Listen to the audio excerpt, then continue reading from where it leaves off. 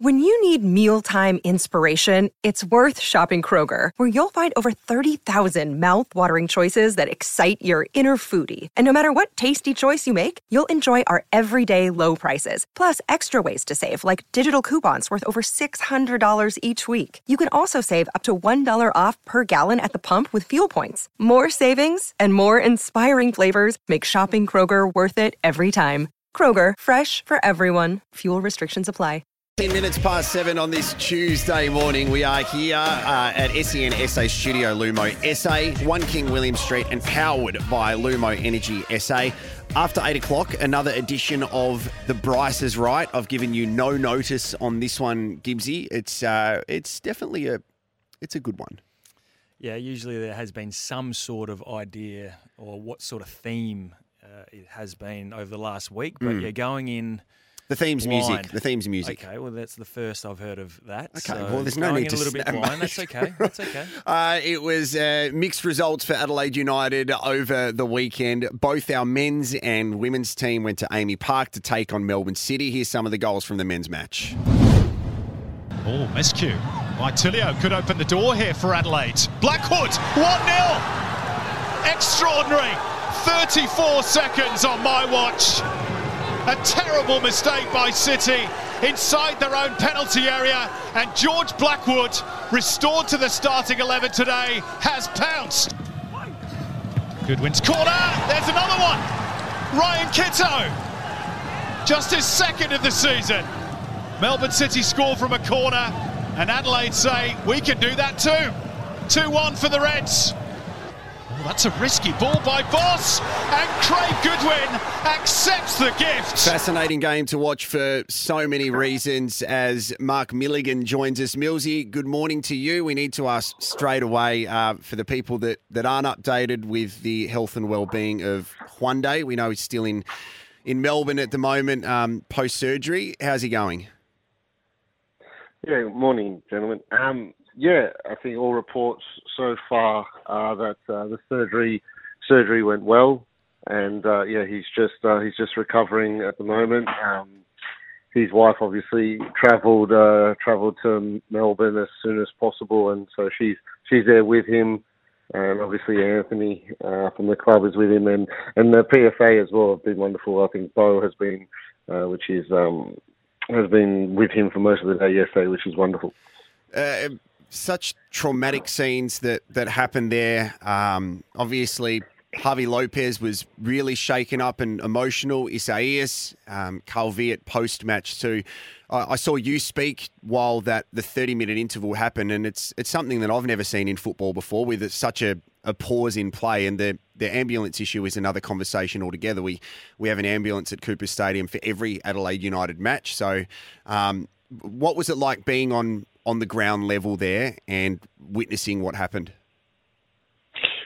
Yeah, it was obviously a little bit surreal. As I said, not only, have I not experienced that kind of a delay in the game, obviously I've not, experienced that kind of, I guess, trauma. We all know, you all know it's part of the game, and, these things are a possibility and can happen. But, like I said, it's sort of always in the, I guess, it's never in the forefront of your thoughts. So yeah, look, it's an unfortunate thing. I don't think either player could really have done much differently. It was just one of those incidents that I guess, as I said, you never expect, but is always possible. So look, it's just unfortunate. I think the incident. And just following on from that, Millsy, was it a challenge to get the focus back on the footy? I mean, obviously, all the players are so close and the relationships are strong, and we saw that there was a couple of guys that were a little bit distressed. And then the break in play, there's still 40 minutes of half an hour of play to still continue. Was it a challenge to get the mind switched back on and sharp, because the game was well and truly in the balance at that stage as well? Yes. Yeah, absolutely. I think first and foremost, you see how close the players are, regardless sort of anything. They spend a lot of time together. They've played together for a few years now. I think the way, not the way that it happened. I guess the whole ordeal for them would be difficult to refocus. I think you add on top of that the time that it takes to look after one day in the right way, and then tell the boys that they have to go and win a football game. It is difficult. Just before we focus on the football side of things, I think one of the things that has been missed throughout what happened with Hyundai was George Blackwood. I had to stop and take a breath after he scores 30 seconds in, and then what looks like hyperextends his knee, where with George's track record of injury, I thought the worst. And I'm hoping that it's not the worst. Do you have any updates on George?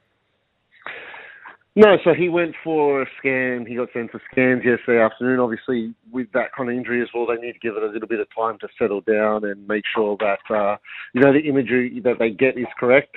So he went for scans yesterday afternoon, and we'll find out exactly what's going on there this morning. But look, we're hopeful that it's not too serious. He settled down quite well after the game. So obviously he doesn't have an excellent track record in terms of injuries. He's not been the most fortunate in that sense, but. Like I said, he was quite positive afterwards. So, look, hopefully the scans come back and it's not too bad. What did you make of the game, Millsy? Really strange one. I said to Gibbsy earlier that a couple of defensive errors from Melbourne City allowed us to capitalise and score, which we'd be happy with. The getting the 1 point due to a penalty, something I'm sure we're not happy with, but against the top of the table team that is in their home city, what did you take away from it as a coaching group? Look, a lot of positives. I think we can talk about defensive errors from City, but I think that the pressure and intensity that especially we started with, caused that to happen. I think the way that we pressed, I think the way that Carl set us up to press really had an effect on the way that they were able to do things and the way that they were able to execute.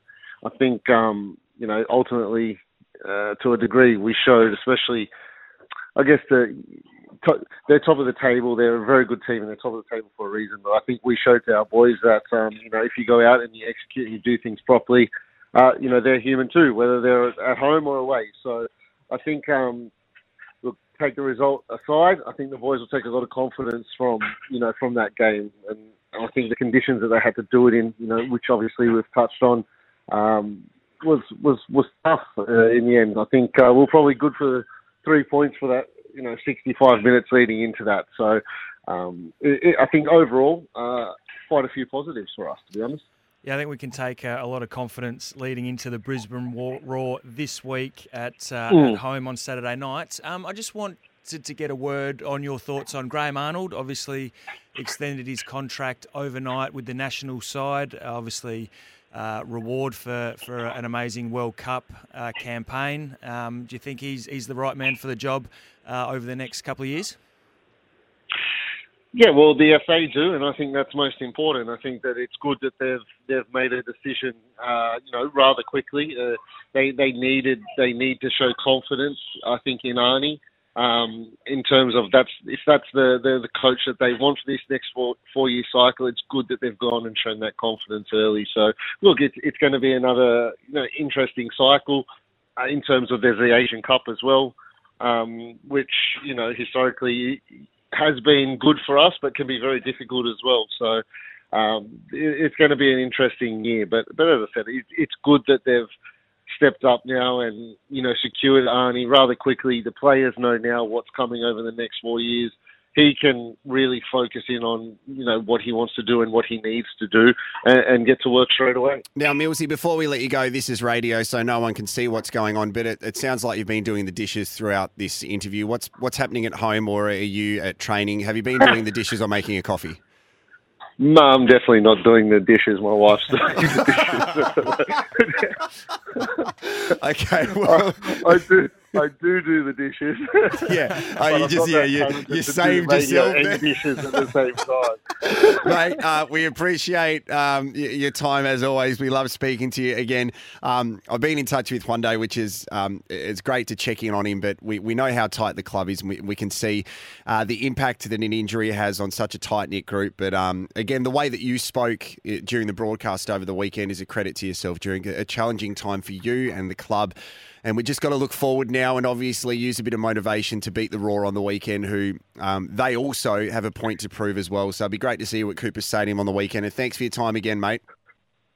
No worries. Thanks, guys. We'll talk soon. Mark Milligan, a great person to have around at Adelaide United, and it's going to be a big match at Cooper Stadium on Saturday. It's also going to be a really big edition of The Bryce is Right, which is not too far away, Gibbsy, and I might give you another clue next as well. If you want to get involved on the show, the text line 0427 154 166. We are here. Thanks to MG, coming soon to Mount Barker Auto Group. It's SENSA.